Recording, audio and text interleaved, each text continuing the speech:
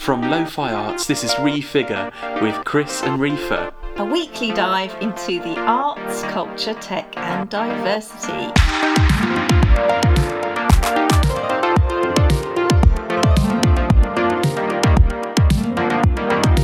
Welcome to Refigure. My name is Christopher. And I'm Reefer. You look really cute with a towel on your head. It's really nice. Don't tell everyone I'm in my pyjamas. Well, they might have guessed. What are we talking about today? On this week's episode of Refigure, we went to the cinema to see Spider-Man Into the Spider-Verse. I know it came out at the end of last year, but it's still in the cinemas, and we went to see it partly because Reefer organised the Story Conference in London at Conway Hall this week, and one of the speakers was the production designer of that film, Justin K. Thompson. So we'll talk a bit about the film and about his talk. We also binge-watched The Dragon Prince on Netflix. We also went on a kind of independent magazine hunt for What You Reading For this week. So we'll talk about that. Your hand is on your face. That's all right. It's not making any difference audio-wise. So we were a bit late to the party with Spider-Verse, weren't we? Because the main film run of Spider-Verse is, I guess, done because it came out at the very end of last year. It's still popping up in cinemas. I think people are surprised how amazing it is, and so it's kind of getting that long post-release life, maybe. But it also won a BAFTA, and then now it's won an Oscar, so it's probably going to have another little run. Also, probably because of the half term. Spider-Man swings in once a day, zip zap zop in his little mask and answers to no one. I love you, Miles. Yeah, I know that. You gotta say I love you back. Dad, are you serious? I wanna hear it. Look at this place. Dad, I love you. Dad, I love you. That's a copy. If you haven't cottoned on to Spider-Man Into the Spider-Verse yet, and you do get a chance to see it in the cinema, you should definitely go. I think you'd agree with that, wouldn't you, Reef? So I was trying to explain the story to somebody. I will attempt to do that now. The classic Spider-Man story. A young person gets bitten by a radioactive spider and becomes Spider-Man and has to deal with all those things. Except it's the idea that there are multiple universes and multiple spider people who all have had a similar thing happen to them and become a spider person, and yet what happens if all of those spider people converge into the same universe, and what they become is a gang in themselves, a little bit like I don't know, all the other characters in all the Marvel comics all get together for Justice League or whatever. I don't know, is that something else? Anyway, I'm a bit of a novice of the Marvel comic stuff, but I've got hooked. It was started with Black Panther, then it was Guardians of the Galaxy, then it was Thor Ragnarok. Thor Ragnarok. Thor Ragnarok. Anyway, and now I'm watching all of them all backwards and all back upside down and back to front, but it doesn't matter because it's a right fun thing to watch. It's basically, we watched Justin K. Thompson was one of the speakers at the Story Conference, which has been going for 10 years. It's the brainchild of Matt Locke, who's based in Brighton, and he used to work at Channel 4 and BBC, and he's got this amazing contact book of people who he can draw upon. And over the years, he's created this space where creative people can come along and they're given 20 minutes to talk about the process behind their creative projects. So this particular lineup was pretty strong, and I came away really buzzy. And being a host is something that I do for She Says, but that's usually just 2 hours once, twice a year. So I had to be looking after the tech and be looking after the speakers and be on the whole day. So it's quite tiring, but there was also a lot of adrenaline going on. I agree with you that the Story Conference, I mean, we're log rolling slightly because you obviously were involved in organising it in quite a major degree. What does log rolling mean? Like bigging up your mates. But going into it, I hadn't been to a story before, but a lot of people in Brighton talk about it quite a lot. It is quite highly rated. However, what I mainly took away from people's comments before is that it was usually quite chaotic and a bit late and maybe a kind of mixed bag of a conference. So I had quite medium expectations going in, and we'd not really talked about, many of the details. All I really knew was that you had Joel Morris and Jason Hazley closing the show, who are the brilliant writers of Philomena Kunk, and the Ladybird books for grown-ups. And those guys, I know them anyway, so it was kind of, I was looking forward to seeing them anyway. And then I was really more than pleasantly surprised. I was blown away by the sheer quality of the curation throughout. Not only how many of the speakers were really excellent and fascinating and emotional, and just, they were very high quality speakers, but also what Matlock's done is he's built a kind of a flow into the curation of these speakers through the day. It was quite a packed day as well, like it really flew by. I came away very satisfied by it and felt very rewarded by sitting there listening to these people because of the connections between the different talks and some of the kind of common points, which seemed almost impossible that he could have planned, but he definitely did plan some of it, that you would find a small detail in someone's talk would then connect forward to a really interesting detail in someone else's talk. So yeah, I was very impressed, and that's being neutral and I'm not on the payroll. We did run to time. Yeah, you ran totally to time, and also the food and drink that was served was really nice, because I remember people moaning about it in the past, and I thought, oh, there's tea and coffee and chocolate biscuits, and it was all really lovely and friendly. And also, so I'm a bit of a coffee snob, so I had some free coffee, and then I thought, oh, I better go and get a proper posh coffee, so I went to some nearby cafe to buy what I thought would be a better coffee, and that was horrible. And the coffee that was free in the conference was actually perfectly nice. That was me told, I thought. It's all about the biscuits for us, isn't it, at a conference? I will judge any meeting or any event on the quality of the biscuits. And they had damn good biscuits, or you did. They? Did you organise the biscuits? They've got... Honestly, mate, we've talked too much about biscuits. Somebody did actually, I can't remember who it was, on our Facebook said, when are we going to do more biscuit reviews? Oh. Because it's very important for some people, some of our audience. Well, at the Story conference, they had those chocolate wafer finger biscuits, the square rectangular ones. And they also had shortbread covered in chocolate and a few others. And basically, there was a selection. It was quite a posh for selection. 300 people. Wow. And it never ran out either. It was like, wow. It was really good. I had no idea. I did. Did you not even know what the I ordered it, mate, but I didn't sample the goods. Fair play, I did. Anyway. You had cups of tea though, and they had... No, I didn't have... Yeah, I got you 2 or 3 cups of like... right. But it was not normal tea. It was like they had all your hippy-doopy teas. You had peppermint tea. Tea is not hippie. No, but you had peppermint tea. Okay, coming back to... what did you like about Spider-Verse, Chris? Okay, coming back to Spider-Verse, I thought it was visually like nothing I'd ever seen. It flew by. It was fun, funny, exciting, and best of all, the characters were beautifully written. You really cared about the characters. Having a young African-American Latino boy as a Spider-Man was... I mean, that's great in and of itself. But did you notice he didn't come from a broken home? Like, he had his parents alive, and when normally a lot of superhero tropes, they come from a broken home, and that's part of the trauma of what makes them... His actual life wasn't that bad. He had loving parents. His dad's a cop. A fairly normal life where there wasn't kind of this deep, embittered trauma. And then the big trauma was becoming the Spider-Man, was like getting bit and suddenly having powers. It was really annoying for him. It got right in the way of his life, that was great. Lily Tomlin pops up. She plays Aunt May in it. And Aunt May exists in it as Aunt May because Peter Parker does exist in the film. He's just an older, slightly more kind of jaded Spider-Man. And so Aunt May's there, and she's brilliant, and she always is. And it was really funny because I was talking to Justin K. Thompson and said, it was really nice because we've just been watching, we binged Grace and Frankie, the TV show with Jane Fonda and Lily Tomlin playing kind of an odd couple type relationship. And he said that was one of the reasons they cast her, was that her voice as Frankie in Grace and Frankie is one of the reasons they cast her in Spider-Verse. That's brilliant. Yeah. I must say, this is why we haven't got that much to talk about or for what we've watched, because we've been watching Grace and Frankie, which it reminds me of like sitting up every Friday night when I was a kid with my mum and my sister watching the Golden Girls, because you don't see older women very often doing comedy, and I much prefer the two characters, the women, than I do the gay husbands in it.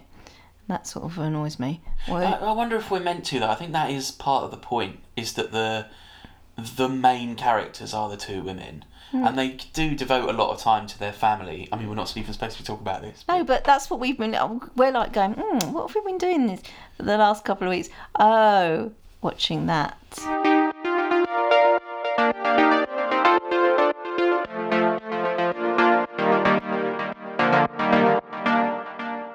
We also watched the second season of Dragon Prince on Netflix. Yeah. So this is like an animation special now. We should talk about that as our other topic. Okay, let's talk about that. There are reports of shadows in the clouds. Dragons flying high above the towns of Catullus. And Sunfire elves are gathering near the border. An invasion is imminent. We must be prepared to fight. Our top priority must be finding the princes. Dark forces are pursuing you. Nobody likes dark forces. This animation series is for fans, really, of Avatar, The Last Airbender, if you like the animation series, or Legend of Korra. Kind of Studio Ghibli stuff as well. Yeah, Studio Ghibli stuff like Intelligent, nuanced. Spirited Away or any of those, except again it's got good diversity in there. The characters are a bit more nuanced because you're not got anyway, I'll tell you what the story is. So there's a massive war going on in this kingdom, and it's quite serious, where you've got the elves who are helping the dragons, but they're at war with all the humans, and most of the people in this land have got, or creatures have got, special powers. They've all got magic, and they're born with magic, whereas the humans are quite what's the word? They're disappointed is that the fact that they don't have any magic powers, so they've harnessed the power of dark magic by squeezing literally the lifeblood out of magical creatures, everything from worms to like dragons, squeezing it out and creating havoc, basically. So a couple of princes, they have to escape, and they've got this treasure with them, which they've got to fend off a bunch of people coming. There's some brilliant characters in it. One of the aunts, the aunt of the boy, is a deaf character who signs. You've got a black king and his white wife. Nobody mentions the fact that he's black at all, which is great, except me, obviously, just now. The characters as children are growing up really fast, and there's death and there's moral dilemmas, and one of them can speak to animals, and it's all about nature. So there is quite a lot of Ghibli stuff in there. There's some teens in it who kind of want to do the right thing, but they're also a little bit evil, which is really fun. So there's a bit teenage witch stuff in it. Anyway, it's a really good thing for those of you who like to hang out with your teens or pre-teens to watch something. This is a really good one, I think, for all genders and all ages. In the same way that the reboot of She-Ra is really woke and really thoughtful about young people making their way in the world, and also does that lovely thing that Ghibli did that Hollywood hasn't done traditionally, which is that characters can be good and evil. It isn't all black and white. It isn't all fire and ice. People are nuanced, and good people do bad things and make mistakes, and bad people can do good things. That fits into the Avatar model and the Legend of Korra model as well. So in fact, Dragon Prince has had 2 seasons. They only launched in October, so the first season was last autumn, and we watched that. And then the second season has just gone up on Netflix, and it's co-created by Aaron Ehaz and Justin Richmond. And Ehaz was the head writer of Avatar: The Last Airbender, the animated series, and he also was a long-time writer and story editor on Futurama. And the thing is, we recently watched another animated series. Was that from Matt Groening, or that was from someone to do with that? And it was rubbish. Yes, we and talked about that. And yeah, and it was snarky and horrible and didn't get it right. Whereas this one, which comes from kind of, I know this is a weird word to use, but it comes from quite a wholesome place. It's a wholesome place. I really love that they're doing all this complex morality stuff with humans and magic and fighting and whether one's supposed to kill or not kill and all of that stuff. Plus dragons. Plus it's got dragons in it. Overall, would you recommend The Dragon Prince? Yes, I would recommend it to people who like dragons and kings and swords and magic and that sort of paraphernalia. Some people, I don't know who they are, but some people I've discovered aren't really into fantasy stuff or comics. Somebody I met the other day told me that him and his girlfriend went to see Black Panther and fell asleep in the middle of it. And I'm like, you missed the rhinoceros. That's really poor, isn't it? It's poor. Just poor. Enough said.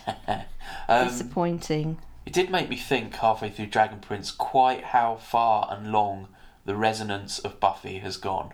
The language of young people placed into fantasy or sci-fi scenarios is really interesting.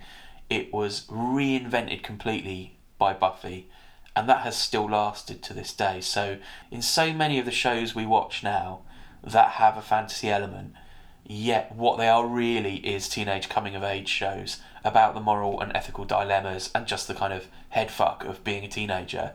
That language is still the language that was reinvented by Buffy, I think. What are you reading for? What are you reading for? What are you reading for? What are you reading for? What are you reading for, Chris? We went to one of Brighton's trendy magazine shops that sells... There's only one, mate. Oh, there's only one. We went to a magazine shop. Some there's this new stationery shop and they've got a few magazines. Castor and Pollock's down on the seafront. They also stock a few magazines, but they're not magazine. So is it called Magazine? It's on Trafalgar Street in Brighton. We've been a bit like, magazines?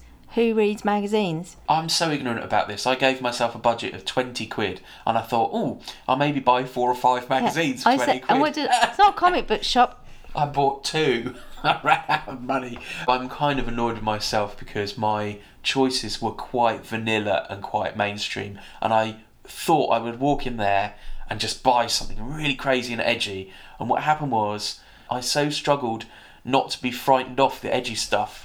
I ended up getting some sort of almanac-y thing called The Forecast, which is from Monocle. So that's not exactly independent. That's it's got Chanel on a smotch on the back. Yeah, it's not in any way an edgy thing. And then what would have been edgy? Positive News or one of those eco-friendly ones? Because I think what happened was, for me, I had to think, right, what is it I'm interested in today? And I wanted to see something that was maybe a bit arty and a bit fashiony, but there was also the crafty magazines like Flow were calling to me because they got stickers in. But then I realised, no, what I really want was something that was feminist and something that I couldn't get anywhere else. I got this magazine called Womankind, which is published in Australia, and it's really good editorial, but it's an art-based magazine. It's quarterly. This issue is like a Cuban special, and it's got amazing art in it, surreal stuff from this woman called Daria Petrilli. Articles about history, there's quotes in it, but it's kind of a highbrow magazine. Like, it's, even when it's talking about some sort of self-help stuff at the front, they talk about the 5 whys, and the 5 whys are like, why do you want to study a PhD? Why do you want to go back to study? Why do you want to force yourself to learn? And I just found it really interesting. And I got the Flying Lotus issue of Huck magazine. Flying Lotus... That's really hipster. He's super hipster. And I do like Flying Lotus. If you don't know him, he's a beats making composer and jazz tinged electronic musician. He's fantastic. In 2017 we saw him play to 50,000 people in a park in Berlin, and he was really good. And they've given him a kind of takeover of this Huck magazine, which is, okay, it looks great, but it's not in any way some sort of edgy magazine. It's just another it's just a men's mag. I really was interested in Flying Lotus himself. But no, I meant when you went into the magazine shop, what did you feel like you wanted to know more about? Because for me, online, I follow a lot of stuff like Bitch Media I can't get in the UK. I probably could if I paid loads of money for the subscription. But a lot of the stuff that I follow online is like women's issues and the Women's March. I follow Women You Should Know, A Mighty Girl, stuff that I need to know about, but I kind of skim it because people are just sharing stuff. But to have like an in-depth magazine, when I get the Take quarterly, there are in-depth articles in there that are about art that I don't necessarily know about, if you know what I mean. It needed to be something that I couldn't get anywhere else, and it needed to be editorially a higher level than anything else that I could get, like these zines that are basically not proofed and are gibberish, some of them. I think I was looking for something travel writing oriented, maybe like a print equivalent of Roads and Kingdoms, or something food and travel oriented, kind of like with the politics of New Internationalist magazine and the voice of someone like Anthony Bourdain or Samin Nosrat, or those sort of people, like travelling. Maybe this is the magazine. Maybe this Womankind is for you, because it's a real beautiful thing. Yeah, and they didn't have those sort of magazines in there, or they did, but I got frightened off. I don't know why. I've got to think about it a bit more. Because it's a bit of a commitment, isn't it, to spend... What did I spend? I spent $5.99 on this magazine. See, that's not even expensive compared to this one. Why I'm excited about this is because I'm sure many of our listeners already know about this magazine, but it's new to me, and I wasn't even following them and I hadn't even come across it before. And that's fun, isn't it? Yeah, you struck gold. That's definitely good. People moan and say there's not much culture in Australia. I tell you what, I've literally never heard someone say there's not much culture in Australia. I've never heard anyone say that. They've got Melbourne Arts Festival. Not as much as London. Remember when people go, I don't want to move to Australia because it's not culturally, it's a cultural desert. I've not heard anyone say that ever. Oh. I mean, I'm not saying they don't. Anyway, it's a Cuban special. How much more global do you want to get? Plus it's like radical because it's about politics. Yeah. I'm going to say I was really disappointed by this Huck magazine. No shit. There's a big interview with Flying Lotus. That's the cover piece of the magazine, and he's sort of taking over the magazine. But the interview is really top line, and it's like question, short answer, dotting around his career and life, but with no real conversational depth. Yeah. And the whole magazine feels like that. It feels quite top line. It feels like not particularly well written. And my theory is, I wonder if I've been spoiled for interviews by audio podcasts.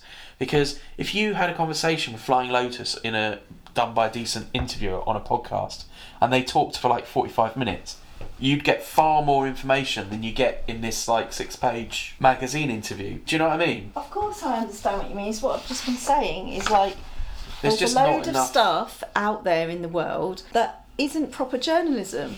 You can't even read it because they don't care about the readers. They just want something that looks fun. So next week we'll be talking about...